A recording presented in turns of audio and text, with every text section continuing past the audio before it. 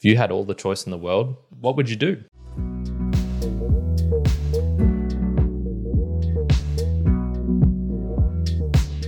Welcome, Mere Mortalites, to another round of the book reviews. My name is Kyron, host of the Mere Mortals podcast, but also this one where I dive deeper into the books that I'm reading to give you the juicy information that is within, to extract some themes you might not have realized, and to also look at markets and economics. Indeed, we do have The Long Tail by Chris Anderson, although this version I have here is actually called The Longer Long Tail, which was an updated and expanded edition.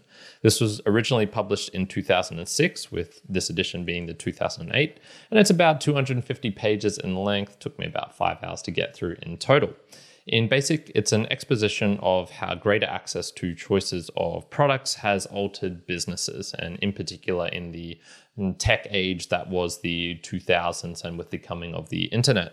So what he basically argues in here is that greater value can be unlocked from producers, and this can be of content, it can be of actual physical things, selling to consumers via better aggregation. And so we see this with the things like the digitization of products, so this being music, for example, of rating systems and how people have better access to filtering out the wheat and the chaff, and then also just greater access to choice. And that actually gets onto the subtitle, How Endless Choice is Creating Unlimited Demand.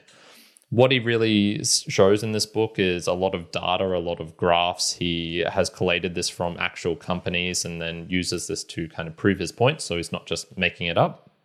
And what he really shows is how this has had an impact on music with things like Apple and Spotify, and, well, not Spotify in this particular, he uses one called Rhapsody, on marketplaces. So this would be like eBay and Amazon, on culture and how people are changing and new trends are popping up. And then even on the companies and why these gigantic monoliths have actually emerged, and their business practices and why. What is the reason behind all of this?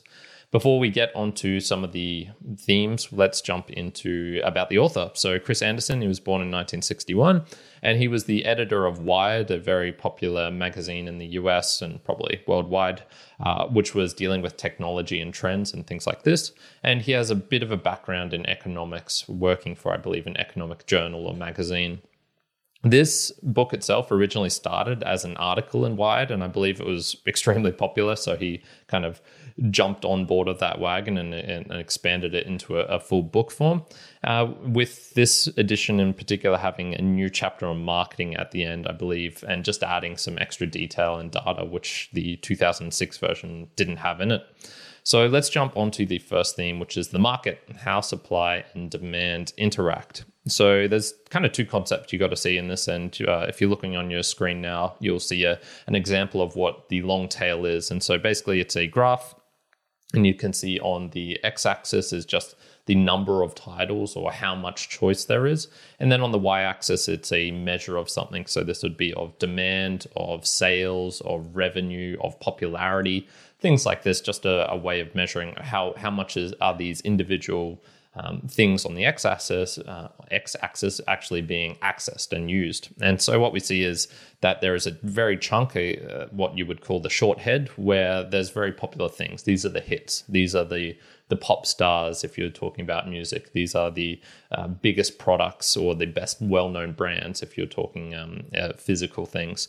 And then it goes into this long tail where the 100,000th most popular thing, there still is actually some demand for that. People are still interested in this, but it is very, very small in comparison to these ones right at the top. So, comparing the sales of your local indie artist or band playing in your local pub compared to Britney Spears, well, okay, that's going to be very, very different. And so what we really see is that the big mainstream hits were a kind of pre-internet phenomena, and they mostly had a short head cutoff. So we can really see, okay, there was a vast amount of attention, and before access to technology and things like this, there was no ability to kind of access the long tail readily. It was hard to do. And so what he was essentially arguing in this book is that technology changes, and what we can see is that this long tail is now able to be accessed. And this has had all sorts of interesting changes to businesses and how there's kind of three main players in this being the producers. So someone who produces a content, much like myself, I'm producing something for you to consume now. There's the aggregators. This would be something like the YouTubes in this particular case. So, I'm uploading this onto YouTube, or I'm uploading this onto as an audio file, and it's going out to various different platforms like Spotify and to Apple and to some smaller podcasting niches, which I also try to highlight. And then there's the consumers, that is you, the person who is listening to this or viewing this as we're speaking right now. And what he basically says is there's been a real change from atoms to bits. So music in the past, for example, you could only access that on a CD, or you could only access that by going to a band live. And what has happened is, with this now being able to go online, it's cutting out a lot of the problems that we were having and creating greater access. And so this is across many various dimensions. So what we see is producers have more access to equipment and to be able to do things. This is an example not in this book, but a very well-known Australian musician called Flume. His kind of backstory was that he first started getting into music from a CD that he found in a Kellogg's Nutri-Grain, a cereal box, and then was able to start creating music on that on his laptop, I believe his very first laptop, and created a massive, huge album that was very popular here in Australia, and I think worldwide got some attention as well. And he was able to do this just via a CD that you can get in a cereal packet. So we can see, okay, consumers, producers are having more access to these sort of things. To be a podcaster, you don't really need that much. You just need a microphone and a laptop or something to record into, and then, hey presto, you're pretty much done. We see with aggregators, for example, they've managed to cheapen delivery. So this is things like warehouses versus stores. So being an eBay or an Amazon is probably a better example. Amazon in particular, they have these gigantic warehouses. They can put all the stuff in there, and then it's just about delivering that to individual people across the world. Whereas this used to have to be done in a storefront in the local store, which I would just go and go to, and just they weren't able to hold hundreds of thousands of different products in my local store. They could maybe hold a couple of thousand. So we can see this cheapening of delivery is also having a big place in this. But then what about consumers? Because surely they only care for the hits, right? Wrong. So I'm going to jump over here on page 24.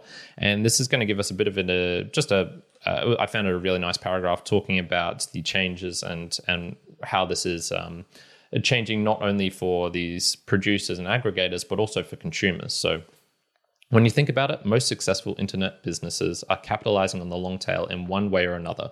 Google, for instance, makes most of its money not from huge corporate advertisers, but from small ones, the long tail of advertising. eBay is mostly tail as well, niche products from collector cars to tricked out golf clubs.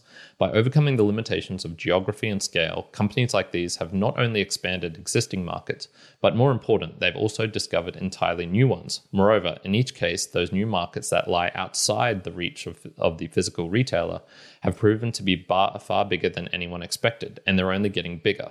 In fact, as these companies offered more and more simply because they could, they found that demand actually followed supply. The act of vastly increasing choice seemed to unlock demand for that choice. Whether it was latent demand for niche goods that was already there or the creation of new demand, we don't yet know. But what we do know is that with the companies for which we have the most complete data, Netflix, Amazon, and Rhapsody, sales of products not offered by their bricks and mortar competitors amounted to between a quarter and nearly half of total revenues. And that percentage is rising each year. In other words, the fastest growing part of their businesses is sales of products that aren't available in traditional physical retail stores at all. And then he goes on to say how, a very, very big number of products multiplied by a very, very small number. So people aren't wanting all of these things. They're not huge, massive hits. But if you multiply a really, really, really big number by a relatively small number, you still have a big, big number. And this is why they're able to generate such big profits and revenues, because they're accessing this latent demand that people kind of already wanted, or are they creating it themselves? It's kind of hard to tell. And this is happening a lot due to the ability to reduce the cost of products so that you can offer all of these things. You can't offer millions of CDs in a store because it's just physically the space isn't there to do it, and then the inventory and all of these problems of how do you access it. Whereas online, it's much more easy. We have data, we have algorithms, we have ways of accessing this much more easily, and we can do this through typing things in a search box versus me having to go to my store and rifle through 10,000 CDs to find the one that I want. So we can see, okay, this is really, really cool. And this is somewhat because the market is unpredictable and value is subjective. And so even though there is this big long tail and you might think, oh, that's not so good, maybe there's crappy products, the reason they aren't the big hits is because there's no value in them. It's not necessarily the case. It's just that the niche of what I enjoy as a human, it gets down and down and deeper and deeper. And when I have more access to that, I can enjoy things to a different degree. And I think we're going to have some real interesting things coming up with AI and stuff like that. But I'll save that for a later section. So there's a couple of general rules that he talks about in this, and so I'm going to jump onto page 217. The two, so this is for businesses in particular, is that you want to make everything available, and then you want me to help me find it. That is the aggregator side of things. And so the rules for this are basically lowering your costs, and you do this by moving inventory way in, so collating it all into one big warehouse, and then being able to save on shipping and on the actual holding of the product. So becoming more and more centralized in one way, or moving it way out and then just offering everything in a digital manner. You can also do this by letting consumers do the work. And so you see this with the ratings and reviews, and that's essentially taking the place of the middleman, of the choice maker. Who's making this? I think this is really brilliant. I really enjoy this. Or it's allowing people to find their own individual ways based on what other people think, and you can create many separate niches for people to search in. One distribution method doesn't fit at all. So some people do want to go into stores. Some people do want to access it online. So it's better to try and do that. One product doesn't fit all. So there is, in that niche aspect of offering a different color of a pastel green compared to the normal green, people do want that and they will buy it just for that color. One price doesn't fit all, and so being a bit more dynamic with the pricing and saying some people really want these ones, some people really want this, and you can do this a lot more easily when it is an online manner. Losing control, so this is sharing information, of kind of just saying to customers, here is everything. Here's the whole gamut. Choose what you want to do with this. Think and, not or. So it is possible to have the same piece of music, a Britney Spears song, as a CD, as a single online, as an album online. As a bloody, what do you call those, record, vinyl. You can do all of these things. You don't have to be in one separate camp. Trust the market to do your job. So this is just straight up open sourcing it, allowing the general supply and demand to work, and then understanding the power of free, of offering small snippets of it so people can get a taste of it and know, oh, I actually do like this. I want more. So we see, I think with all of this, it's rather agnostic overall. It just allows for choice. It doesn't have any implications on humans and on whether this product is good or bad or anything like that. It's just saying like, hey, here's everything. You make the choice for yourself. And is this bad? I mean, you can make some small cases where it's like, oh, people are buying more violent things because they are on the fringes, or they're acting in certain ways, or this is allowing all sorts of bad things to happen. I say no, just based on effects. It seems to be, one, it allows people to move away from a kind of monolithic, the hit, you can only buy this product or you can only consume this content. When there is unlimited choice, you actually get to choose what exactly do you want. And a lot of people are just going to go to the mainstream hits, and I'm part of them for some things. And then for other things, I'm like, no, I want to listen to this particular one niche thing because this is what I enjoy. So let's jump onto the economics, and I'm going to put this as clearing up misconceptions, because I already talked about a couple of misconceptions there, but there's a fair few and there's some doozies in here. So economics is really all about supply and demand, and it's very simple. If you're looking at it in terms of price, you'd say, okay, if there is more demand and there's less supply, then you would say, okay, the price is going to go up, and then vice versa.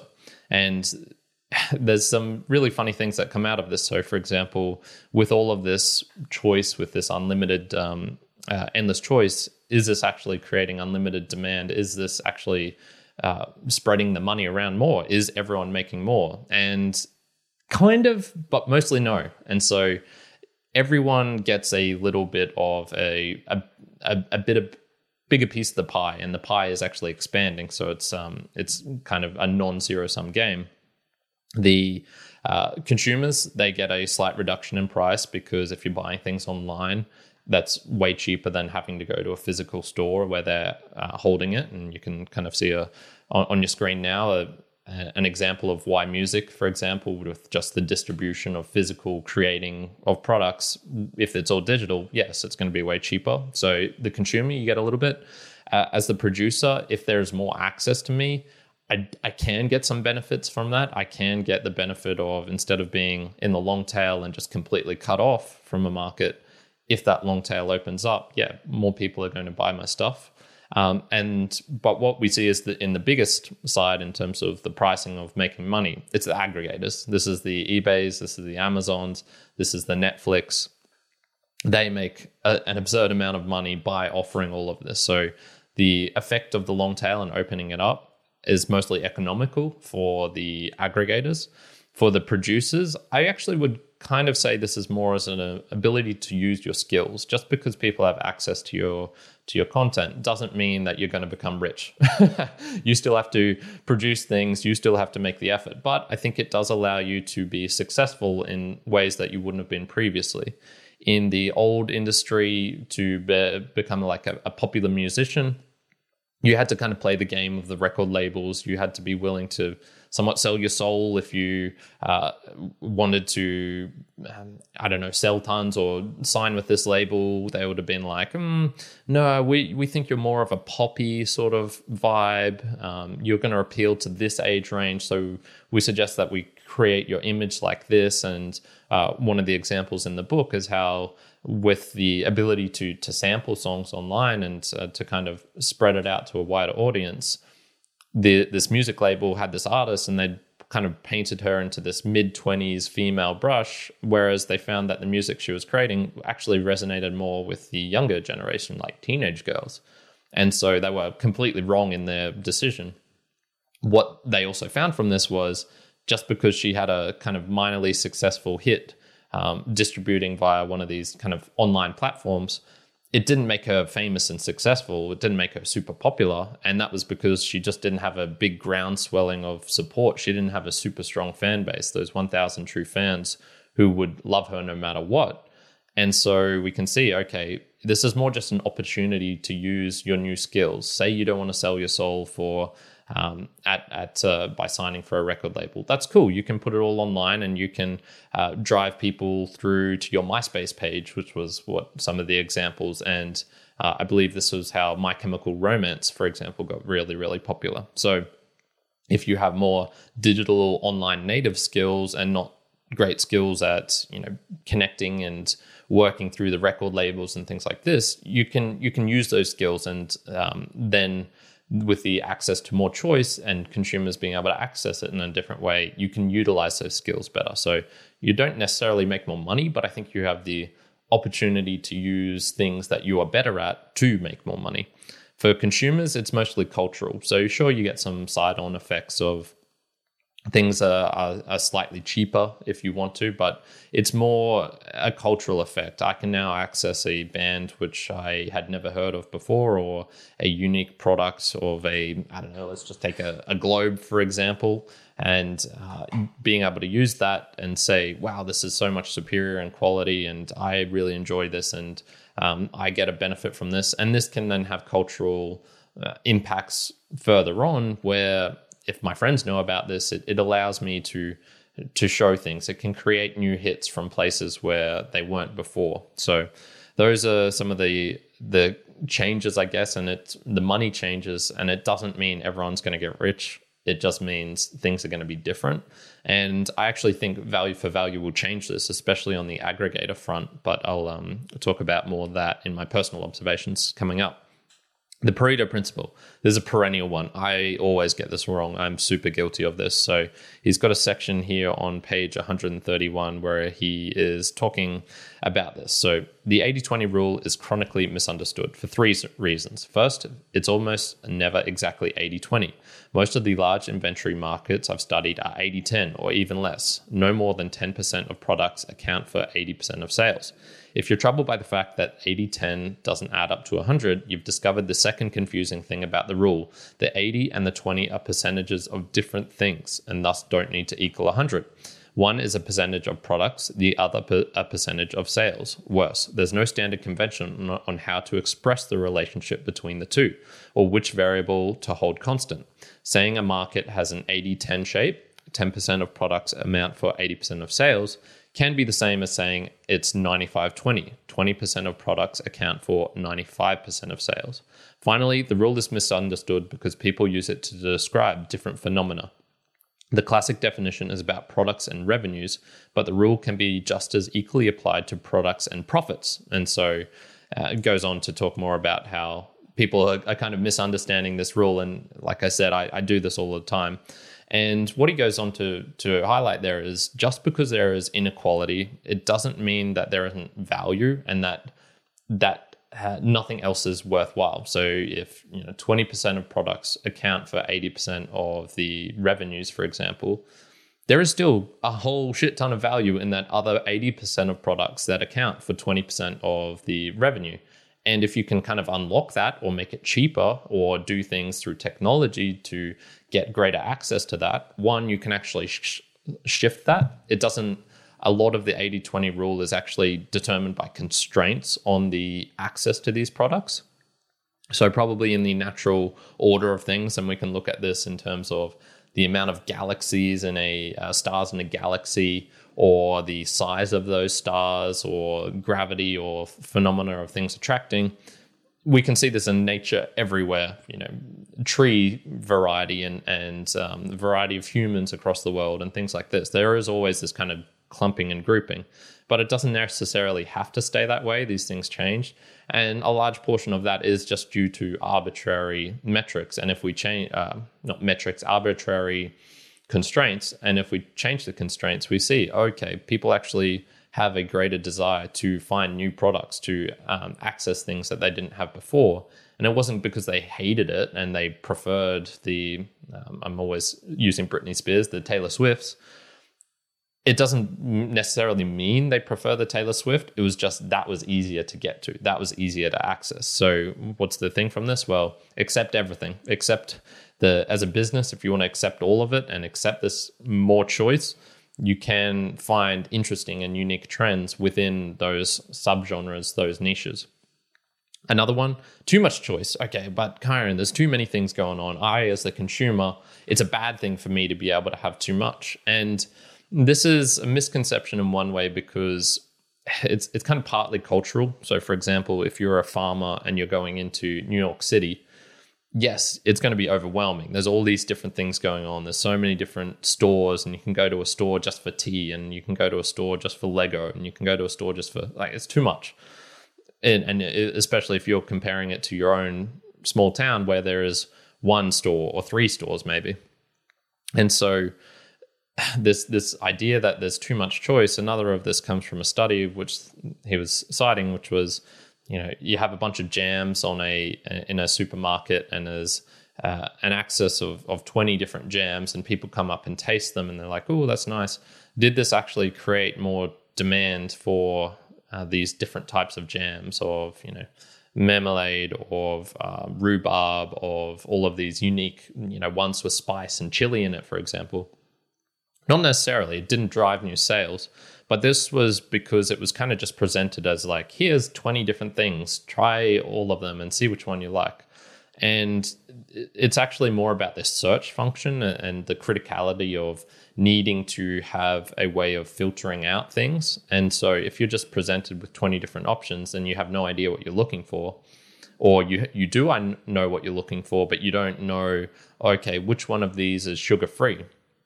Well, if it's not labeled clearly on it, it's kind of going to be hard to determine. And so sugar-free could reduce that down to 20% of your options. But if you're just left with 20, you're going to be like, oh, I don't know what to do.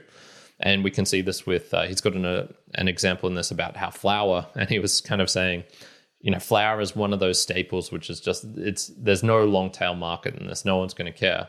But then, 5-10 years later or something, he goes into a Whole Foods, which I think is an American type of supermarket, and in there was almond flour, there was different variants of wheat flours, gluten-free flour, all sorts of different stuff in there. And he was like, well, okay, I guess I was wrong. There is a demand for different types of flours, and it's just something I don't particularly know about.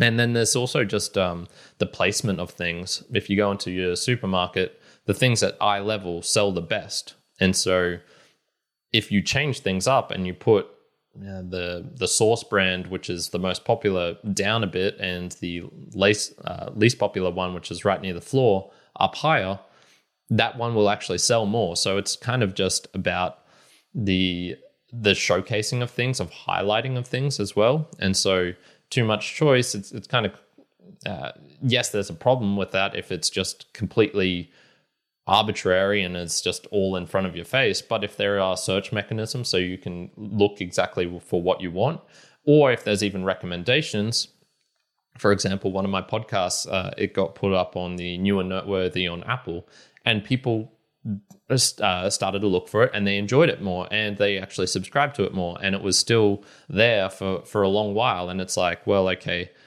there was so much choice, they could have found this anyway, but there was a boosting factor in Apple going, oh, okay, this is worthy of being new and noteworthy, so here, check this out, and people enjoyed it. So too much choice, the abundance of choice, it's not really a problem. It's more the search functions are crappy and you can't find exactly what you want, or that there is not enough recommendation systems for people who are kind of wishy-washy or don't know exactly what they want.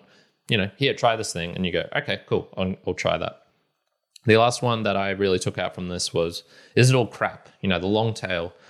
It was necessary to have this mechanisms of filtering in the short head, because this is where the better artists actually were. This is where the talent actually is. And that's not necessarily the case. There is a lot of crap in the long tail. There is a lot of half-assed podcasts. There are a lot of half-assed products out there. There are a lot of shitty pens. There are a lot of shitty music. But there's also some real gems. And so what you can kind of see is that the variation of this actually increases, and you can actually find some higher quality things in the long tail. Is Taylor Swift the epitome of the best music that has ever been created by humanity? Probably not. There's probably some other different types out there. And maybe it is for certain people, and maybe that is why she is so popular. But you could also go, okay, well, it's not necessarily that she is the best, but she's kind of been promoted. She's found a way. She's been put on the front pages of these things, and so people are naturally just drawn to it. But we can kind of see, well, with the longer tail, this wider range, it isn't filtered as much. And so there's no talent scouts going out for things. There's no executives trying to do what they think that the market is going to do in the next 5 or 10 years. There's no editors saying, oh, this kind of quality, these spelling mistakes, I'm not going to let that pass into this book, or do these sorts of things. And it's a non-zero-sum game. And so just because there's more stuff out there, it doesn't mean that these things are going to eat away from the bigger hits. There is actually a case to be made that with greater access, there is greater demand. I would actually probably say this is a lot more due to other factors, such as improved living standards, not needing to work as much, and so you have more time to consume things which you really enjoy, music and books and art and physical products. People aren't being driven to this just because it's something. Well, maybe they are being driven to it because it's just something to do, but they probably get some enjoyment out of it, right? They probably find value in it. And so that is why they are consuming more music. That is why they are reading more books. And when you don't have to deal with the drudgery of, I don't know, driving across Australia in a truck to deliver food products to this small town, if an AI, truck, a self-driving truck can do that, that person has way more free time. What are they going to do with it? Well, they're probably going to do it on things they enjoy more than driving, which, maybe some of them do, but I doubt it. They are probably going to spend that or more times on things they enjoy, spending time with family or listening to music they enjoy or reading a book. So that's also playing into the economics of all of this. Whew. All right, let's jump into my own observations and takeaways. The future, what can we expect? He doesn't actually talk that much about the future. This book is really about the present moment. And because this was written 15 years ago, it is slightly dated in that respect. So I'll make a prediction for the future. And my prediction is that at the moment, the aggregators are the choke point. So these are the things like Spotify or Google and Apple, where they take 30% of everything, for example, in the app stores, or they are not that great in the distribution of profits, for example, to people, musicians. I think there's going to be a trend probably in the next 5, 10, 15 years where they'll either get bypassed or a new set of aggregators will pop up. And this is where I think the ability to interact peer-to-peer and to send value more directly back and forth from a producer and a consumer is kind of going to take away the necessity of some of these aggregators. This is in contrast to what I just said, which was a big portion of this is the filtering of things, so of providing better search functions and of being able to give recommendations. So I think there is going to be still that, but it'll probably also splinter up a bit as well. I think we'll see probably more people being able to find music through recommendations of DJs who are able to do it in a kind of value for value music of being able to do it in this manner where you can do it in a kind of podcast format, for example. I think that is going to drive different behavior. And I think these aggregators, they're not going to be these monolithic companies, or if they are, they'll be AI related. And if they're AI related, they might have individual AIs which are suited to my tastes and niches. So I think things are going to change. I do see that the aggregator aspect of this, they're probably going to shrink at least a bit in terms of size or in terms of revenues and profits, with the rise of a more peer-to-peer nature of being able to do things more directly between producers and consumers. So that's just my personal prediction.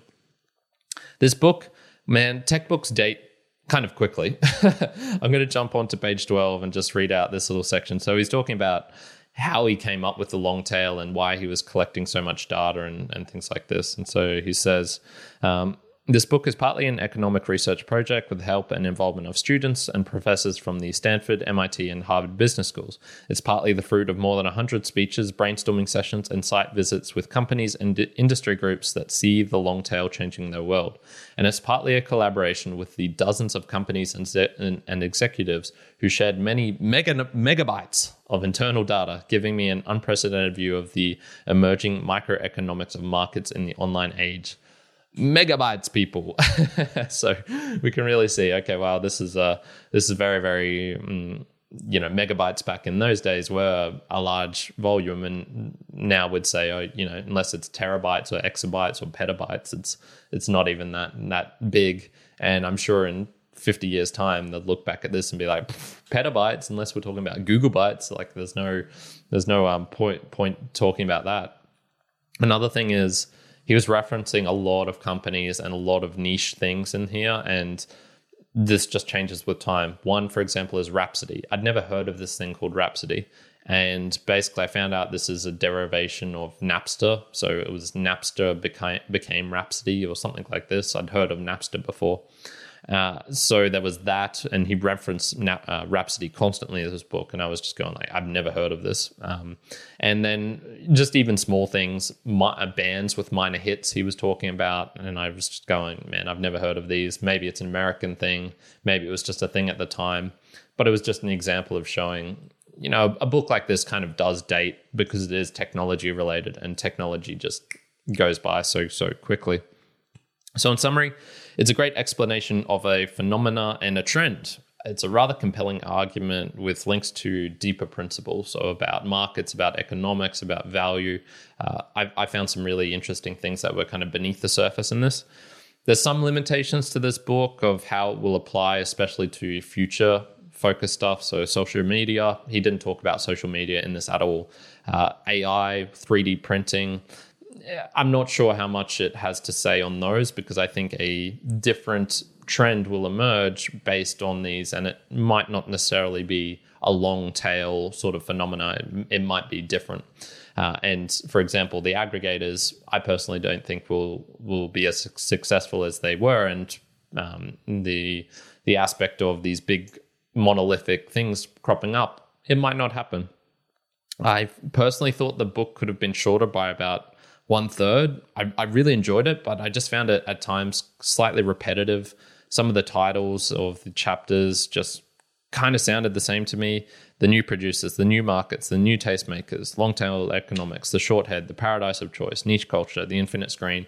I just feel like some of them probably could have been bundled up a little bit tighter. So that was probably my own detraction from the book. So overall, the long tail by Chris Anderson, I'm giving a very solid 7.5 out of 10 too. I really enjoyed this book, and I found some great principles to take away from this, and I'll probably be using that in other aspects, particularly in the Value for Value podcast, where I'm going to explore more of these trends. And that's it for today, my mere mortalites. Thank you for joining me to this part of the end of the audio. What are your thoughts on the long tail, on Chris Anderson, on markets, economics? What did you think of my future predictions? Do you think these will hold true, or am I talking out of my ass? I would love to know all of these things. The best way to do that is via what I was mentioning before, a direct connection that you can have with me. So doing this through a Boostagram, which is if you're listening in a podcasting app, which has the ability for chapters. And I will just say, I was saying check out your screen, because there are apps which will show chapter images, which I do put in, so you can see the graphs that I was talking about, which I do think is a nice little addition to the podcasting experience. And you can also get things like transcripts and links to the stuff that I'm talking about in there. And you can also help support the show directly by streaming micropayments of Bitcoin to me, and also sending in a message, which I always acknowledge at the end of month book recaps. If you want to know more about this, go to meremortalspodcast.com/support, and you can find some of the links and the explanations of that there. You can also do this via the PayPal as well, with the link down in the show notes. So I would just recommend that. I'd also recommend checking out the Mere Mortals podcast. I do this with my friend Juan, who also appears on this channel, in a more conversational style, not necessarily related to books, but a lot of the ideas that we take out from this, from these books, we talk about in that show as well. So would just recommend checking that out. And of course, the Value for Value podcast, which is quite highly related to this one, where I talk about things related to this direct peer-to-peer payment, why I think aggregators will have some troubles, some changes in the future. And yeah, I'm going to leave it for there today. Thank you so much for joining me, and I really do hope you're having a fantastic day wherever you are in the long tail. Ciao for now. Kyron out.